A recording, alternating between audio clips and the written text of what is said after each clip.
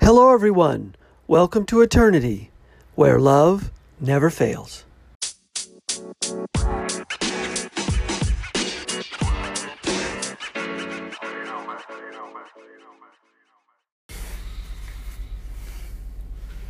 Hello, everyone. Thanks for listening. This is the Eternity Bible Study Podcast, where we walk through the Bible together every weekday, Monday through Friday. We're podcasting from here in the United States and in Zambia with a goal to share our thoughts and encourage one another as we read God's Word together, verse by verse. My co-host in Zambia, Matali, and I are both listening to Through the Bible podcast and then sharing our thoughts and encouragement with you.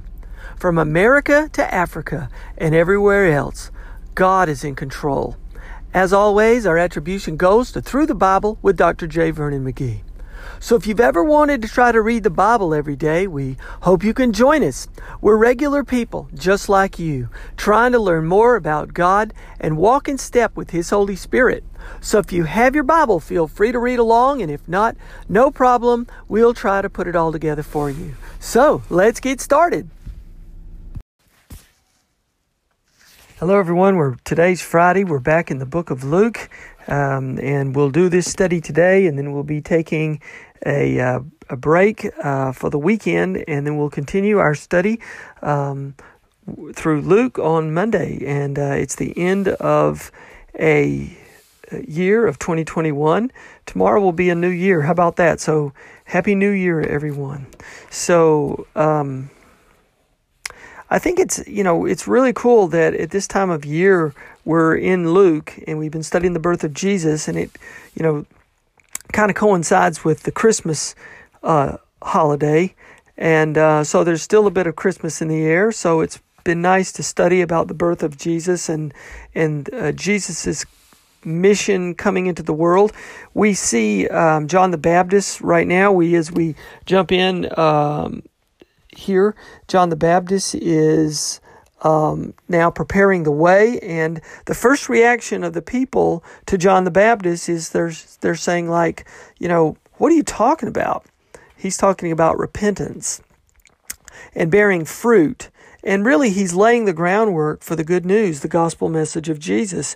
And even today, when we find relevance today, when we talk about the good news of Jesus Christ, our first reaction is, it sounds good, but it shows us that if we just hear about the good news but don't really do anything with it, it shows John is telling them, you guys are no good.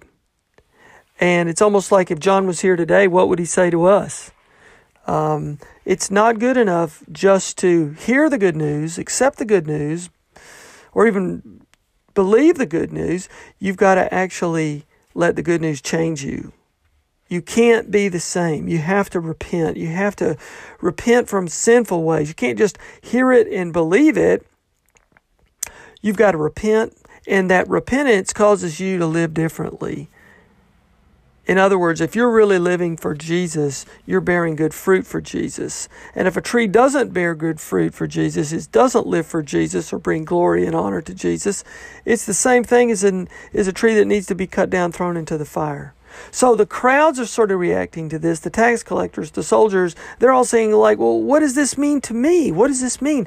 And then we see John telling them what it means in practical terms. And he's sort of comparing, no, I'm not Jesus. He's coming with the Holy Spirit and fire.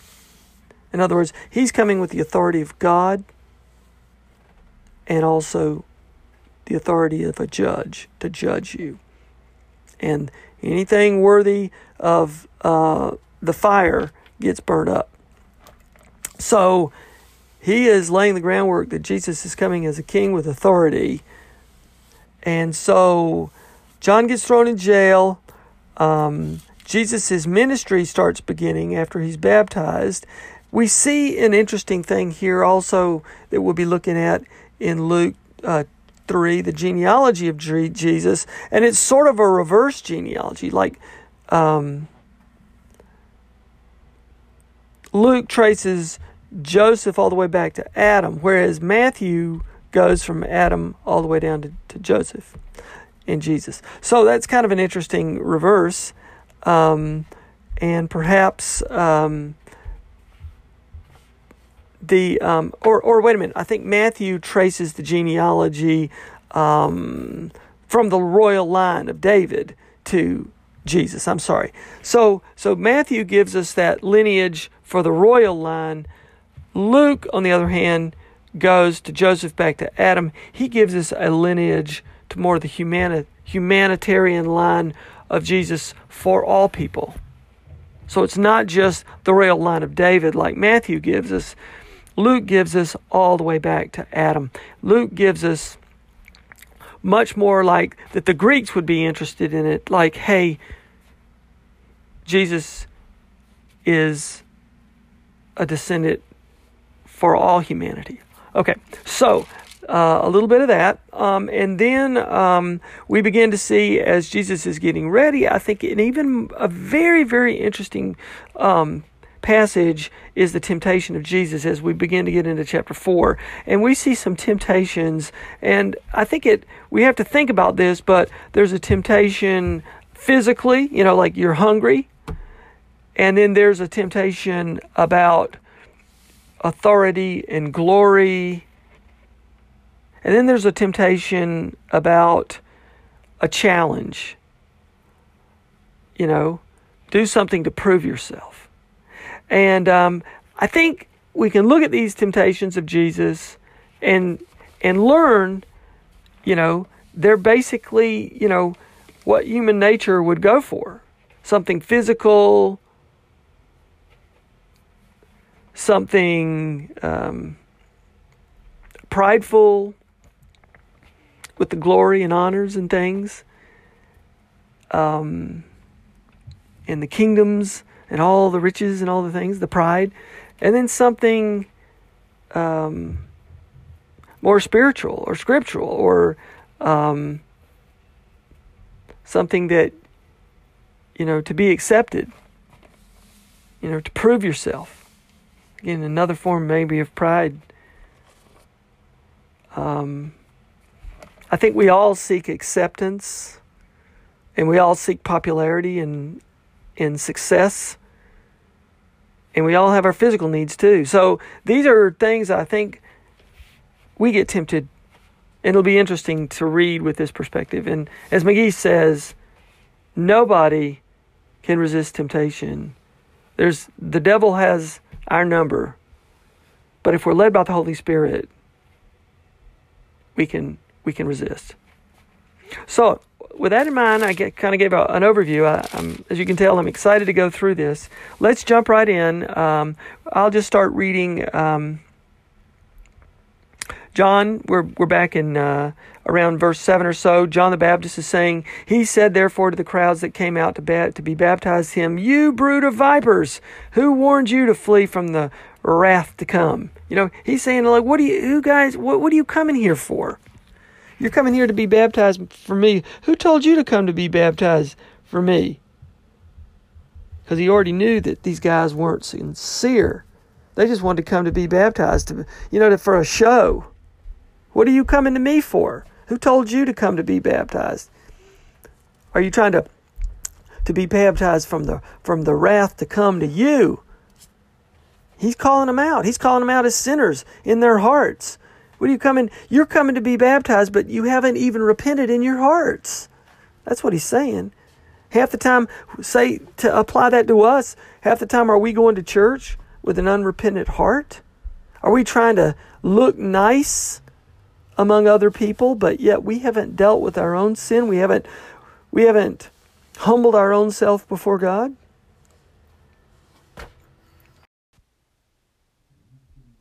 He could just as easily be telling us, who told you to come to church? And what does he say then? Bear fruits in keeping with repentance, and do not begin to say to yourselves, we have Abraham as our father. Don't come here just wanting to be baptized without, repenting, or saying, oh, we have Abraham, like depending on Abraham to say you're great. He says, for I tell you, God is able from any of these stones to raise up children for Abraham. It's like, You got to have more than just saying you're descendants of Abraham. We're interested in your heart, not your lineage or your position in society. For I tell you now, God can take a stone and make that a children of Abraham. Verse 9, even now the axe is laid to the root of the trees. Every tree, therefore, that does not bear good fruit is cut down and thrown in the fire. Okay? He's telling them, the wrath of God is coming for you. Verse 10, and the crowds now, they're reacting. He says, well, what then shall we do? We're coming here to be baptized. What are you talking about? And he answered them, whoever has 2 tunics is to share with him who has none, and whoever has food is to do likewise. He's telling them to love one another. I'm sure he told them a lot more than that, but this is what it boils down to. Are you thinking of one another? Are you loving one another? Are you treating one another as you would want to be treated yourself? Or are you just thinking about yourself? And then the tax collectors came up to be baptized to him, and they said, Teacher, what should we do? And he said to them, collect no more than you're authorized to do. People are coming up and saying, look, I'm ready to be baptized. But they're not acknowledging their own sin. And this is what we are seeing a picture of. And how many times are we, it may not be to coming up to be baptized, maybe you've already been baptized. But we're coming up before God. We're coming up before one another in the body of Christ. But we're not acknowledging our own sin. Tax collectors came to be baptized. Teacher, what shall we do? And he said to them, collect no more than you're authorized to do. Soldiers also asked him, what shall we do? Now these soldiers may be Romans. Right? Roman soldiers, maybe. I don't know. I don't know if Roman soldiers are going down to be baptized by John the Baptist. I don't know if they would be doing that. But these soldiers are soldiers somewhere. But maybe these are soldiers there who are kind of mockingly asking him, or they're saying, "Well, what am I supposed to do?" And it just goes to show you that if this is a soldier, and it probably is a Roman soldier, how amazing this John the Baptist was. I'm sure soldiers were there to come up and maybe control the crowds or something. And they're saying, well, what am I supposed to do? Isn't it interesting that even the Gentile soldiers were curious? And he said to them, do not extort money from anyone by threats or false accusation, and be content with your wages. He already knows what they were doing in their hearts. These soldiers could collect extra money. Maybe that's why they were there. Oh, there's a bunch of Christians over there. Or, I mean, not Christians, but there's a bunch of people over there. We'll go over there and take the premise that we are controlling the crowds, but we can work the crowds for money. We can make a false accusation on them, and if they don't pay up, we'll put them in, we can threaten to put them in jail. We can make a lot of extra side money. And maybe that's what they were doing. And you see John the Baptist directly answer them as to what they were doing. The tax collectors were collecting more than they should, and he directly counters them. And of course the crowds of the people there were stingy in their hearts too. And he directly confronts them. He nails them all. Verse 15, as the people were in expectation, all were questioning in their hearts concerning John, whether he might be the Christ. He pierced them in their hearts, didn't he? John answered them all, saying, I baptize you with water, but he who is mightier than I is coming, the strap of whose sandals I'm not worthy to untie. He will baptize you with the Holy Spirit and fire. Baptize. Christ is coming with the Holy Spirit. You'll be purified in the Spirit, and you'll be judged. So the fire sort of represents purification of the Spirit, but it also sort of the cleansing of the Spirit, but it also is judgment. Because you look what he says in verse 17. His winnowing fork is in his hand to clear his threshing floor and to gather the wheat into his barn, but the chaff he will burn with unquenchable fire. So he sort of references fire there too. So we've got this. So again, my study Bible mentions it too, is the whether being baptized with the Holy Spirit and fire will be positive. In other words, the coming purification fire of the Holy Spirit, like it did at Pentecost, or whether it's going to be a negative involving the divine judgment of fire. Whether it's positive or negative depends on the individual's heart and the individual's response, the individual's repentance. So he's telling them, Christ is coming. Christ is coming with the Holy Spirit and with fire. The Holy Spirit is not coming just by itself for lovey-dovey. The Holy Spirit is coming with fire, and fire is there to cleanse. Fire is there to purify, and also fire is there to judge and to punish. Holy Spirit and with fire. And for those who are not pure, it'll be an unquenchable fire. So now dropping down to 18, with so many other exhortations, he preached the good news to the people.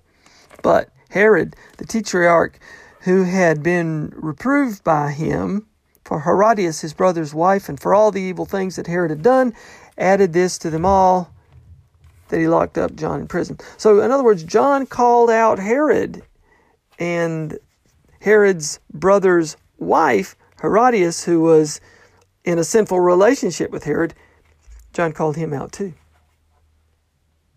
So he said a lot of other things, and then it gets back to Herod. Luke doesn't go into it, but the final result is John was locked up in prison.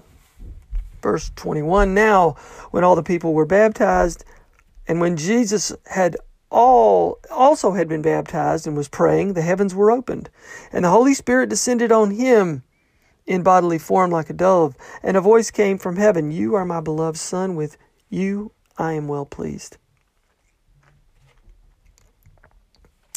So, Jesus is going to be coming with the Holy Spirit. Well, the Holy Spirit descends on Jesus. He's coming with the Holy Spirit. We have the Father here, the Father, which is a voice from heaven. We have the Holy Spirit, and we have Jesus. Okay, we have the Trinity here, right here. So now, and we take a quick turn here to the genealogy of Jesus. And as we said before, we go from Jesus and Joseph all the way back to Adam. Reverse order. And it proves that, of course, Jesus is from Nathan, from the house of David. So we see a connection to the house of David, and also all the way back to Adam, which Jesus is representing all humanity, for the Jew and the Gentile. So that's an interesting thing. But as we begin to enter chapter 4, we see the temptation of Jesus. We see that. And I think it's very interesting at this point. And so we see in Romans chapter 7, verses 21, when you try to do good, evil is with you. We can't face evil alone. Only the Holy Spirit can help us face evil. So in Romans 8:3, we see a reference to the flesh is weak. And in Galatians, we see a reference that it's in the Spirit we walk, but not the flesh. So the whole Bible is pointing to the fact that we have to be facing sin. We have to face sin, not alone, but with the Holy Spirit. And Jesus gives us a very vivid example, a vivid picture of facing sin, facing temptation, physical temptation, prideful temptation.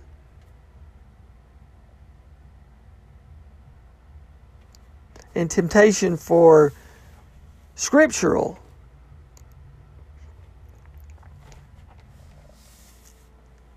So let's take a look. Verse 1 of chapter 4, and Jesus, full of the Holy Spirit. Again, we have the Holy Spirit right here with Jesus, returning from the Jordan, and was led by the Spirit in the wilderness. Isn't it interesting that today that same Holy Spirit is with us?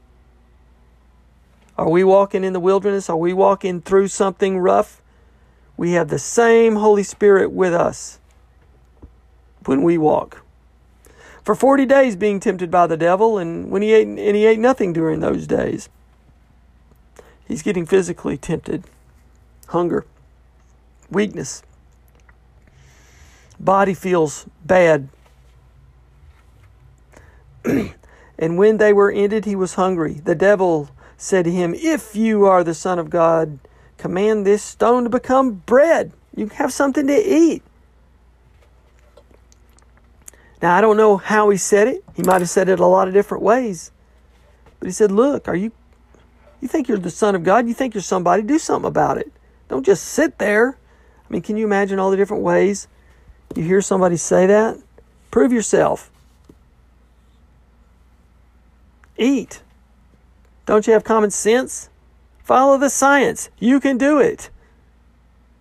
Putting someone down at the same time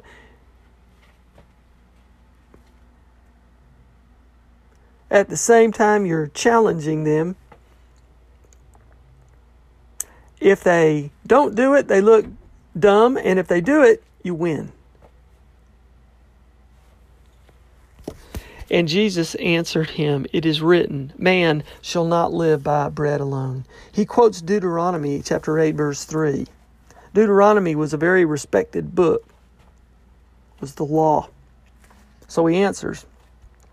Jesus sort of fulfills the time in the wilderness that the nation Israel couldn't learn. The nation Israel spent 40 years in the wilderness and couldn't learn the big lesson from Deuteronomy, that man should not live by bread alone. Moses fasted 40 days. But Moses failed. Jesus fasted 40 days and fulfilled what Moses couldn't do. He fulfilled what the nation couldn't do.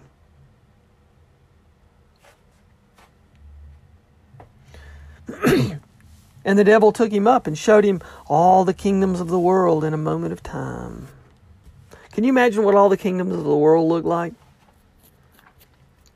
The riches, the power, the fame, the glory. That would probably include all the desires of material and the desires of the flesh and all this other stuff. Could you imagine what all that must have looked like? And how he could have shown it to him? I mean, McGee says in his perspective, this 40 days in the wilderness was constant temptation. It wasn't just these episodes. We're just lifting these things out. But he shows him all these things. And he said to him, "To you I will give all this authority." In other words, he's misquoting. He doesn't have the authority to give it, but the devil is a liar. But he says, "To you I will give all this authority and their glory, for it has been delivered to me, and I will give it to whom I will." It's not his to give. He doesn't have that authority. "If you then will worship me, it will all be yours." So he's tempting him with a whole bunch of things. And Jesus answered him, "It is written, you shall worship the Lord your God, and him only shall you serve." He's quoting 1 Samuel chapter 7, verses 3. He's summarizing it that I don't worship you. You only worship the Lord your God, and him only shall you serve. So I don't worship you, and I don't serve you. So Jesus puts the devil back in his place Because you don't have the authority to even offer this to me. Verse 9, and he took him to Jerusalem and set him on the pinnacle of the temple and said to him, if you are the Son of God, throw yourself down from here. Verse written, he will command his angels concerning you to guard you, and on their hands they will bear you up, lest you strike your foot against a stone. He's misquoting the Psalm chapter 91, verse 11 and 12. He misquotes it. Because that psalm has to do with God will protect you if you're in the Spirit. It is not a quote to saying, if you test God, He will protect you. And Jesus answered him, verse 12, you shall not put the Lord your God to the test. Deuteronomy chapter 6, verse 16. Okay? And when the devil had ended every temptation, he departed from him until an opportune time. He hasn't conceded yet. The devil's going to circle back. And but we see that for us, we can't do anything ourselves unless the Holy Spirit is with us. And Jesus was filled with the Holy Spirit. Jesus was God. And then one final thought, McGee made the point too, is that if Jesus was God, then there's no way he could have failed the test. So why did he have the test? And he did it, in summary, so that we could see just how strong he is. He did it to show us that we have a legitimate Messiah. That we have someone we put our faith and trust in who can resist the devil in every way. He is pure in every way. It's like taking a train and running it over a new bridge to show the people the bridge is okay. The bridge is strong. The bridge will not fall or fail. That's why Jesus allowed himself to be tested. It wasn't to prove himself to himself. It was to show us. It was to show us that the devil will never have any victory over him. So, we're going to stop here. This will be the last study of our year. The next time we get together, Monday, it'll be 2022. So, from me to all of you, as always, God bless you. Keep your heart centered on Christ. I'll turn the rest of the podcast over to Matali. If she's able to record today, we'll include it in the podcast today as well. God bless you all. We'll see you next time.